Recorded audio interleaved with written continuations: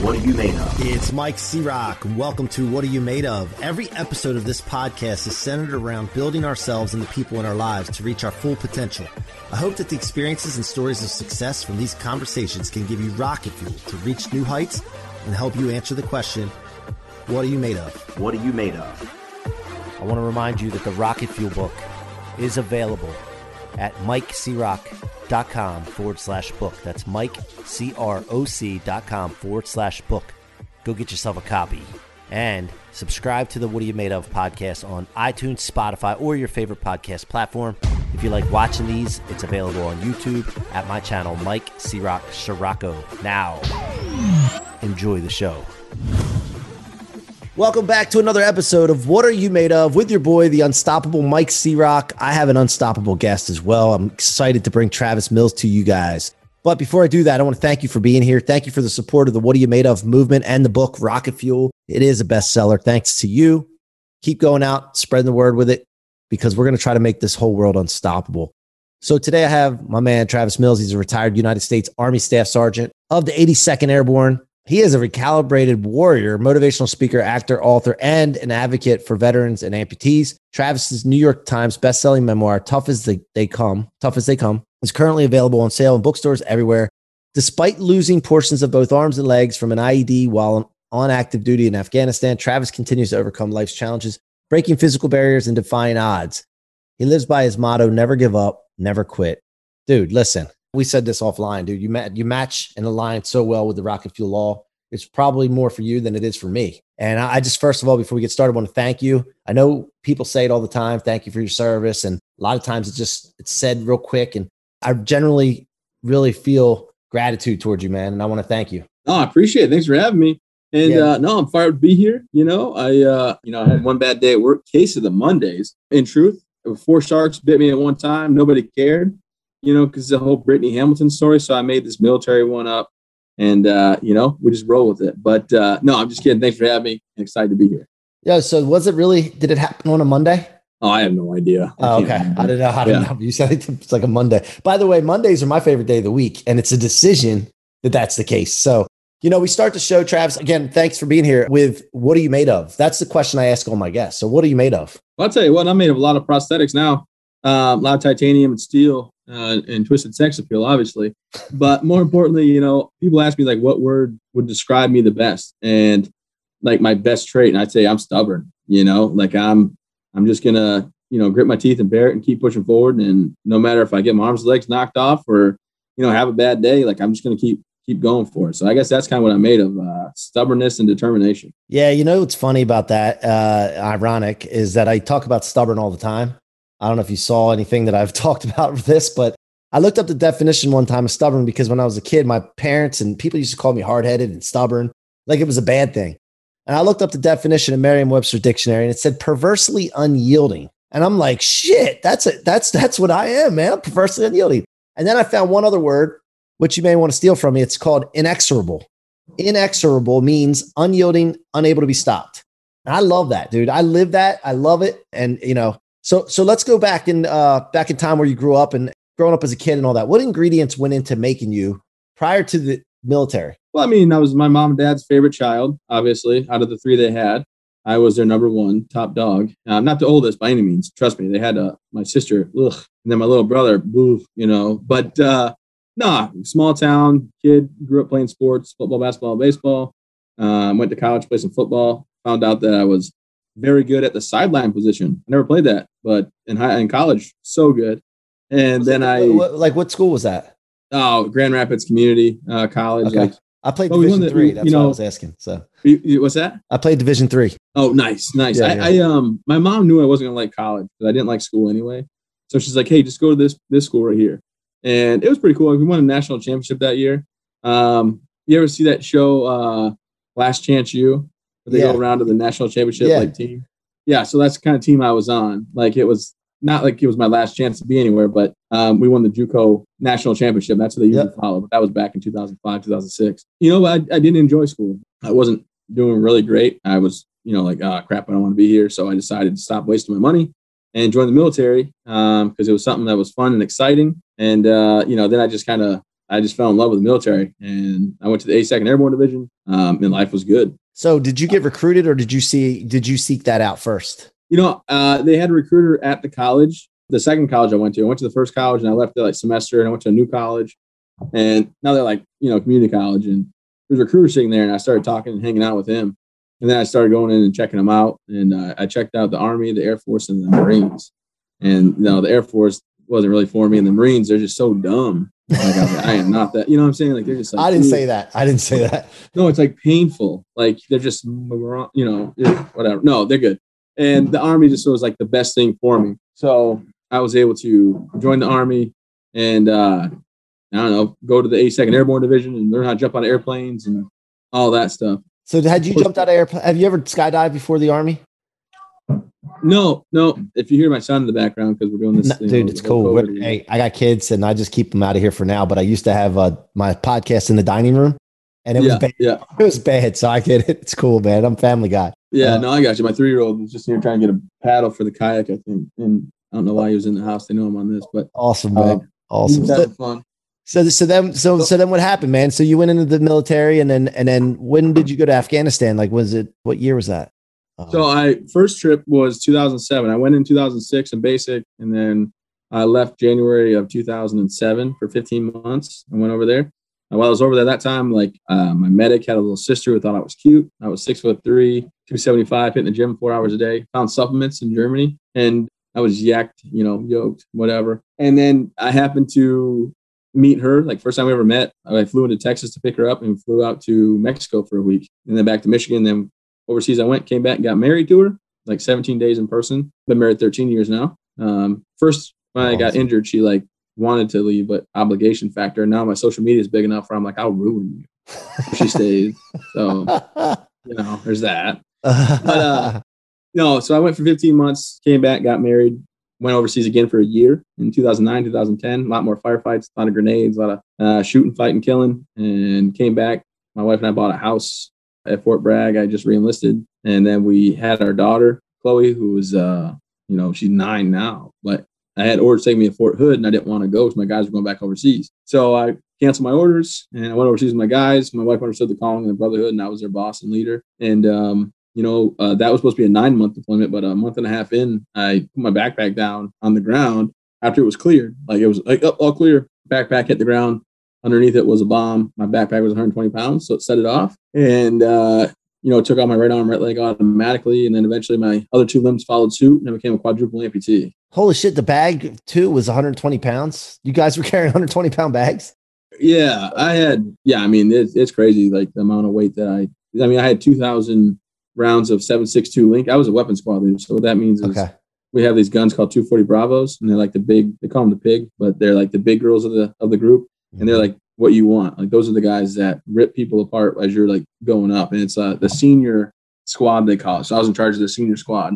And yeah, I had 2,000 rounds of 7.62 Link. So machine gun, like ammo belt Link. And then I had like 40 Mike grenades. You ever see those guns with the little barrel, like the big barrel on the bottom underneath the M4? Yeah. So I had 40 rounds of those grenades, and I had actual grenades and water, and yeah, I was stacked out, like racked up pretty good. Dan, and anybody around you when that went off too? Like, anybody else? Yep.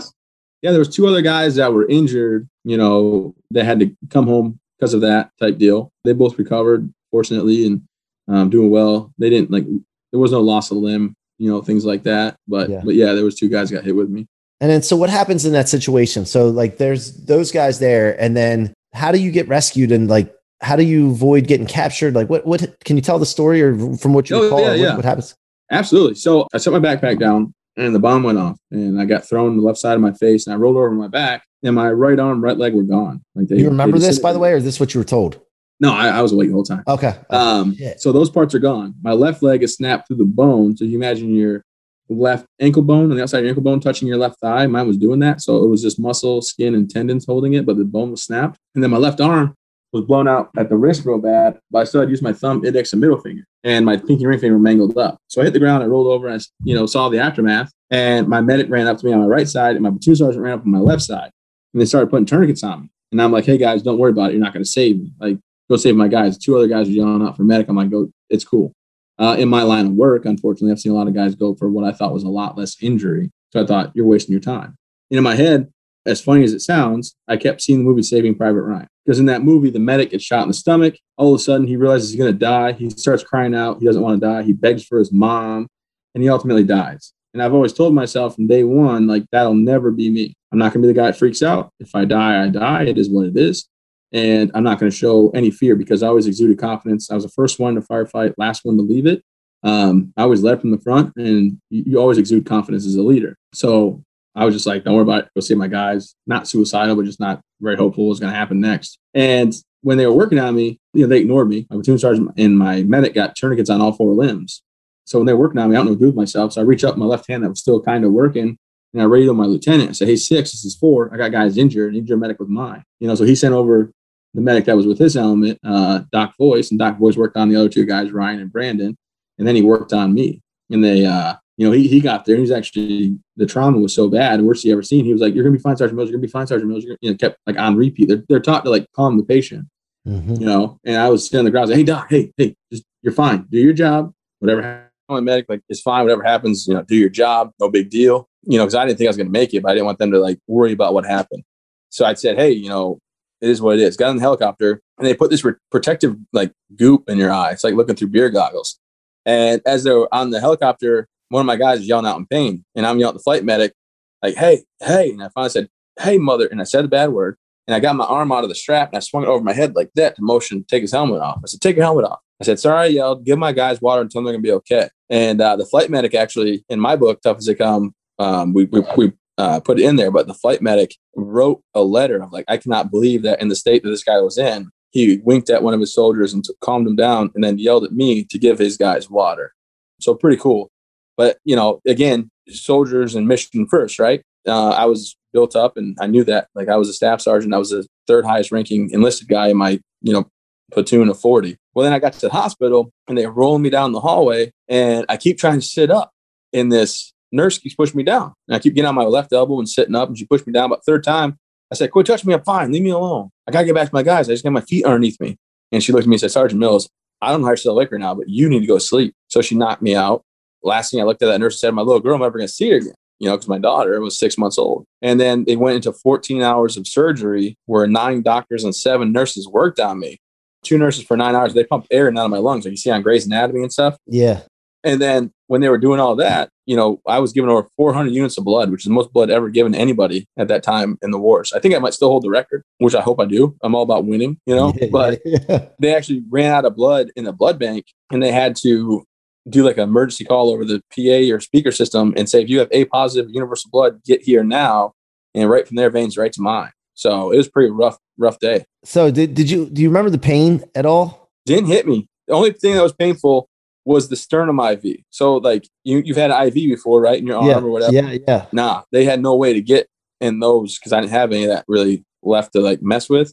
So they had to hammer like this 10 gauge needle or something right through my sternum, right here. And I remember going, "Oh, what the," So, but like when the bomb went off and all that, you don't remember any burning feeling or anything like that or any pain? No. But that's where like they say shock or adrenaline or whatever kicks in. Yeah. And I truly think if I would like freaked out or whatever, like my heart would have beat faster and I would have died out. And I was just like, "Yo, whatever happens, we're good. Like, don't worry about it." Did you have any fear at that time at all? Like, no. Do you remember anything? Actually, I was pretty irritated. I kept repeating, "It's not if, it's when." And I threw some F words in there because before we deployed, our commander was like, "It's not if we get hit, it's when we get hit." And I was like, what kind of idiot says that to his troops? Like, why would you say it's not if, it's when? You're trying to scare people from coming back from leave, you moron. You don't say that. It's if you get hit, that was a fluke, it ain't going to happen again. And you keep pushing forward. And then I lay on the ground saying, it's not if, it's when. And I think I repeat a few times saying, "It's not if, it's, F and when." I said, how ridiculous. Now it's me. So yeah, I wasn't pleased about that comment that he made, to be honest with you. Yeah. And I was like repeating that a few times before I like settled in. It was like a chuckle, like a weird chuckle. Shit, man. And then when you woke up for the first time, like when did you have the first realization of what was going on? Because obviously it's like a blur when it's happening, right? Yeah. No sense of reality. Yeah. So they medically sedated me, took me to surgery, the 14 hours, all that stuff.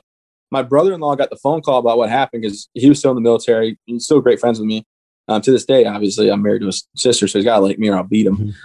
But he got the phone call about what happened because before you deploy, no matter if you're 17 or 75, you got to fill a thing out in the Army called a blue book. And you basically just plan your funeral. It's freaking morbid, right? Like, I want to be buried here with this on, with these objects. Like, mine was a picture of me and Kelsey and Chloe in my wedding ring, right? And like, I want to have this style of funeral, civilian or military. And I want to be this music played, whatever. Like, all these questions. And the last thing is like, who escorts your body home? You can pick somebody. So I obviously was picking him and he picked me. So when this is all happening, they don't know if we'll live or die. They call Josh and tell him what happened. So he flies into Kandahar from his outpost. And then they fly us from there to Bagram on April 12th. They took me in for like a washout. And at that time, I had my left hand still, but the other three were gone. And then they had to cut it off because the skin died. And then on April 14th, they flew me from Bagram to Germany. And in launch duel, my 25th birthday, 14th of April was my birthday, right? They woke me up for the first time. And like when I came to, the only person in the room was my brother-in-law. And I looked at Josh, and the first thing out of my mouth was, my soldiers, how are my soldiers? And he told me, Ryan's here, Brandon's there, this is what happened, blah, blah, blah. I said, okay. And I looked at him again. I said, am I paralyzed? And he said, no. And I looked at Josh and said, Josh, you don't got to lie to me, man. I can't put my fingers and toes. You tell me the truth. He said, man, you're not paralyzed, but you don't have them anymore. So then like 3 hours, right? I ignored everybody. Doctors came in to try to talk to me, nurses, therapists, whatever, Josh, my brother-in-law. And I was just like, I got my own damn questions, I'm like, am I a bad person? Does God hate me? What did I do wrong in life to deserve this? How can I be a husband and a father? And it's funny because I'm really great friends with Gary Sinise now through all like the injury and all the work he does with veterans. And my biggest thing was like, why didn't I just die? Like, how is this better? And it's not that I was suicidal. It was just like, I wanted to take a quick break here to remind you that my book, Rocket Fuel, is available for sale now at MikeCroc.com/book. That's MikeCroc.com/book.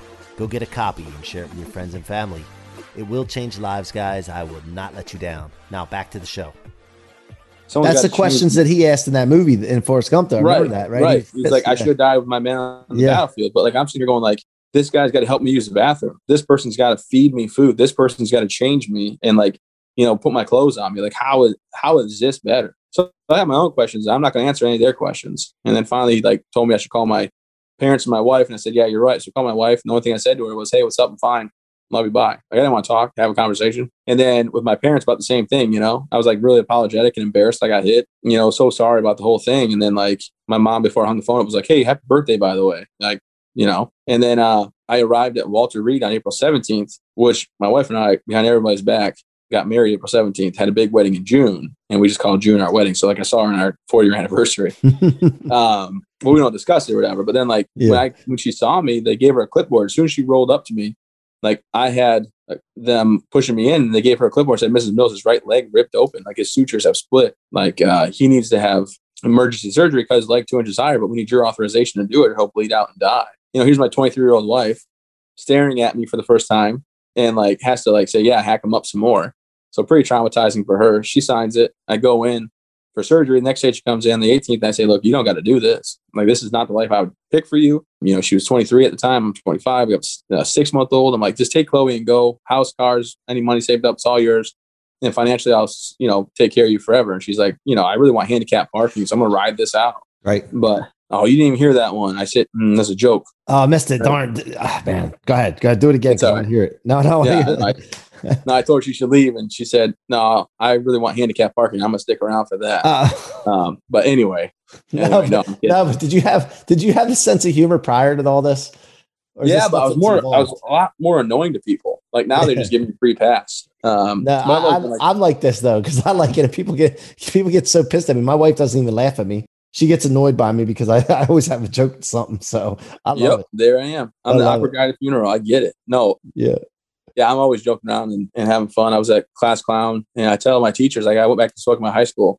And look, I'm a motivational speaker. I got my own company for it, and I do fairly well, I'd say. I mean, I feel like I do well.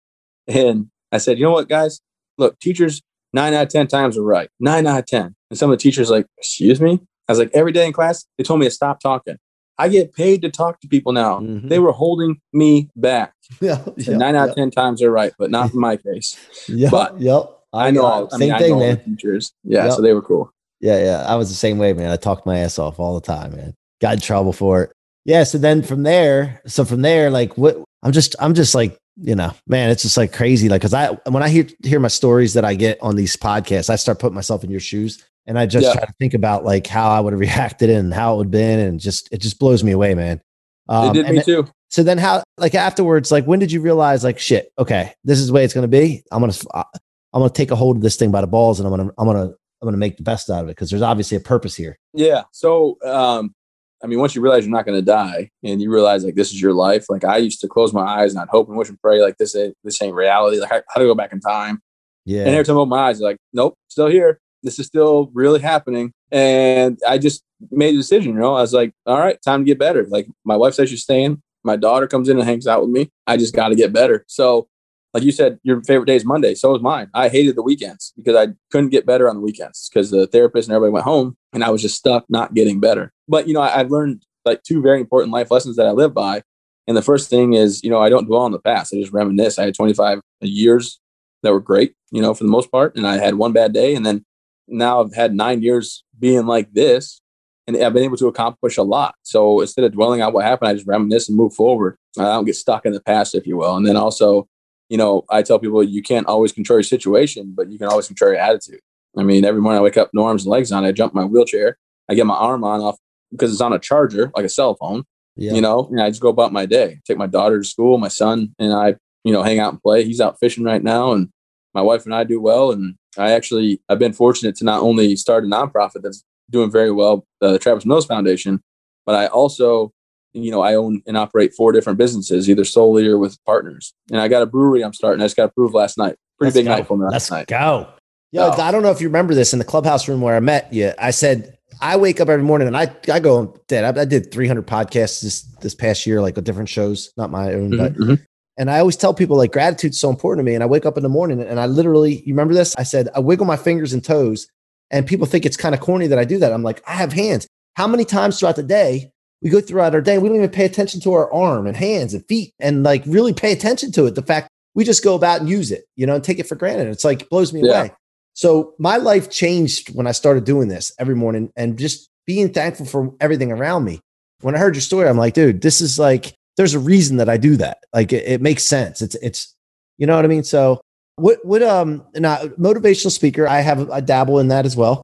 And like, I know for a fact that there's times where I feel like I need somebody to be like me to me. Like, so when nobody's around and you're by yourself, like, what are some of the things that go through your head, man? I'm writing a book on resiliency right now. And the truth is like, one of the chapters is like, stop asking why. Like for me, a long time ago, I stopped asking why.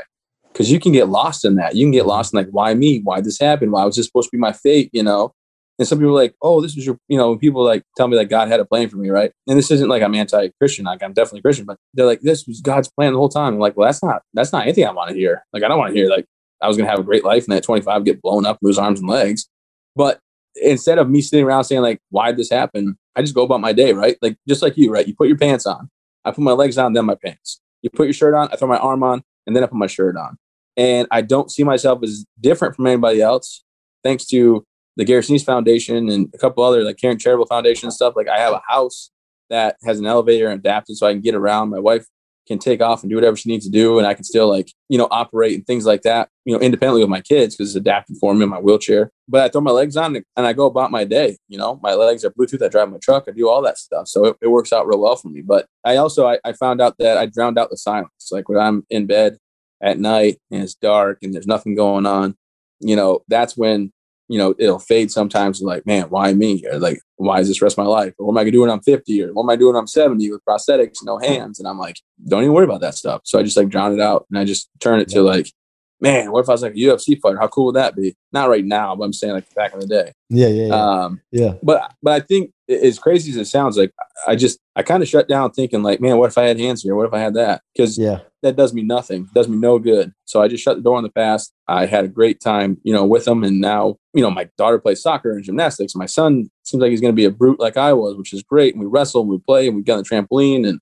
just thankful for, like you said, you wake up and you're thankful for your hands, your feet and all that. Just grateful to still be around.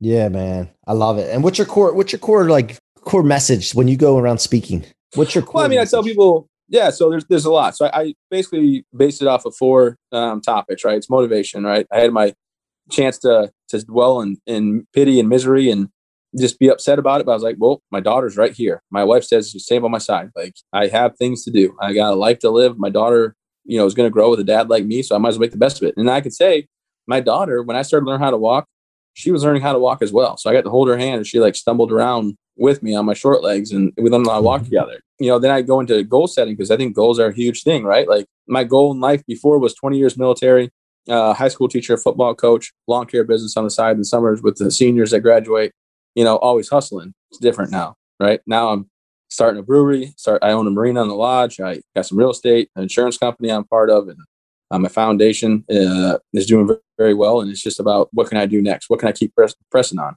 I'm starting a lure and tackle company, if you must know, pretty soon. But, but like, those are like some goals I set, and at first it was, you have a hand to eat and feed myself and change myself, and like, my clothes, and like use the restroom by myself. Then it was, can I walk again? Can I drive again? Can I, walk a 5K? Can I, whatever. And then I talk about just healthcare technology. People always wonder, like, how do my legs work? I get people staring at me all the time. And I'm not that guy that's going to be like, what are you looking at?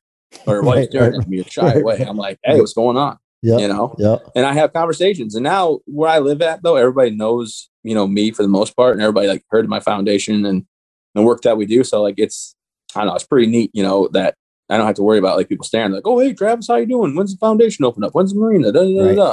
Like I'm in the community now, and I'm out and about. And that's why I try to preach to all the guys that come to, our veterans retreats and things like that. Like, hey, look, be active in society, in your community. Like, don't be a shut-in because you look different. Just be out there and say, hey, and then I go right into perspective. And that's like the real meat and potatoes. So like, I joke around and have a good time. People sometimes think it's a facade. It's not. But I show a slide of the two guys, like two of I have a bunch of guys I was close to, but two guys in the slideshow. One was my really good friend who unfortunately, died on his third deployment. He lost his he lost his life. And so my buddy Frankie, I was with him on 2 deployments, really close friend of mine. On his third deployment, he went overseas with Fort Bliss, out of Fort Bliss, and his truck hit a bomb, and everybody in the truck died. Left behind his daughter, Sophia, his wife, Christine. His daughter was 4 years old.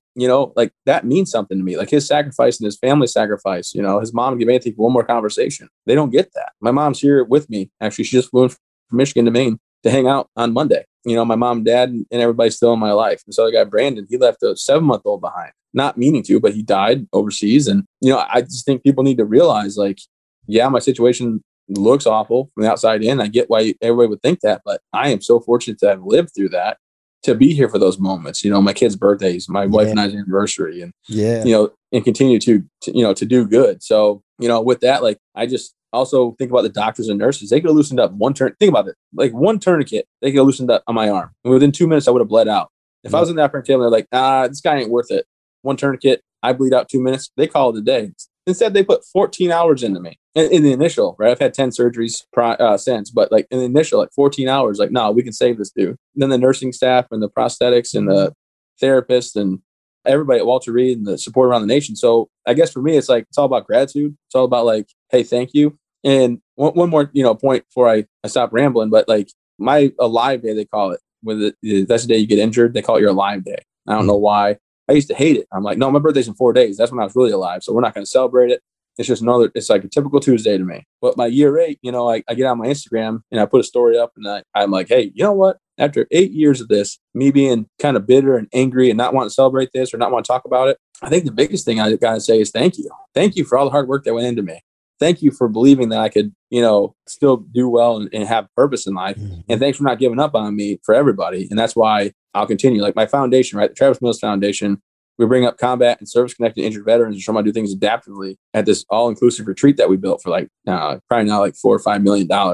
And it's no cost to the veteran. They had to be physical injury, paralyzation, amputation, spinal cord injury, something to do with service. And then we also have a post-traumatic stress program that we started, free to the veteran. And it's really helping with that, PTS or PTSD or whatever you want to call it. And I'm going to keep giving back. I'm the founder and creator of my wife. We don't take a dime. It's all about giving back. And, if anybody out there likes 5Ks, we got a virtual 5K going on that is from Memorial Day. It's our 10th annual. We usually have it right here in Augusta, but we had to go virtual. So now I can go nationwide with it. If you guys want to check out the foundation's website, travismillsfoundation.org, and sign up, I'd appreciate it. Yeah, go support it. Go support it. Where can I get the book? Oh, Amazon. It's in Barnes & Nobles and Books A Million and all those places. But, you never know where it's going to be. So I just buy it on Amazon if I need to buy it. Yeah. So go support Travis's foundation. Go get his book. Support our guests, guys, especially this gentleman here, man. This story is phenomenal, man. Just I mean, I'm kind of speechless, and that's really an odd thing to say. But hey, so Travis, before we go, final question.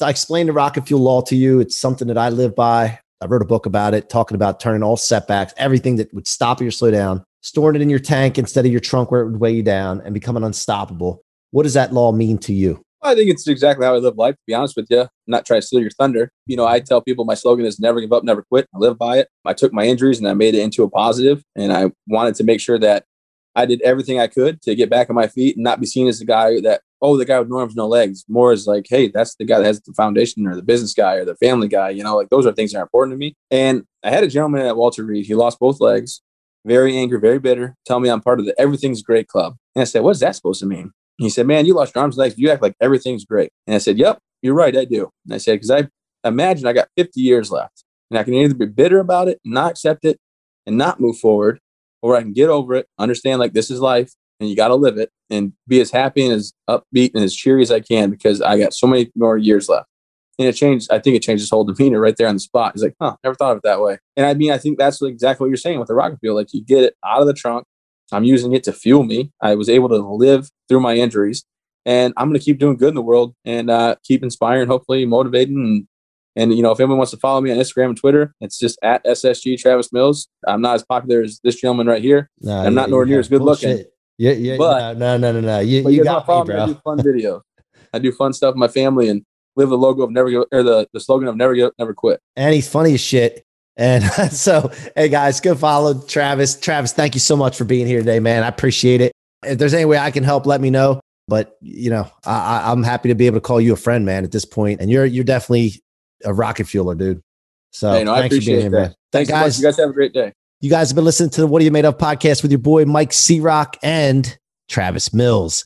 Thanks for listening. Go subscribe on my YouTube channel, Mike C-Rock Sirocco, or subscribe to your favorite podcast platform, and go get that rocket fuel book. Become unstoppable yourself. Until next time, be unstoppable. Thank you so much for tuning in to another episode of What Are You Made Of? Be sure to check my website out at themikecrock.com, themikecrock with no K.com, and let us know how we can help you or your business reach its full potential. Feel free to leave a review or follow me on social media, Facebook, Instagram, LinkedIn, and YouTube at Mike C-Rock Sirocco. Again, thank you for joining me, and see you guys on the next episode. I want to remind you that the Rocket Fuel book is available at my website, mikecrock.com/book. That's mikecroc.com/book. Go get yourself a copy. Thank you so much for your support and your listenership. It means the world to me.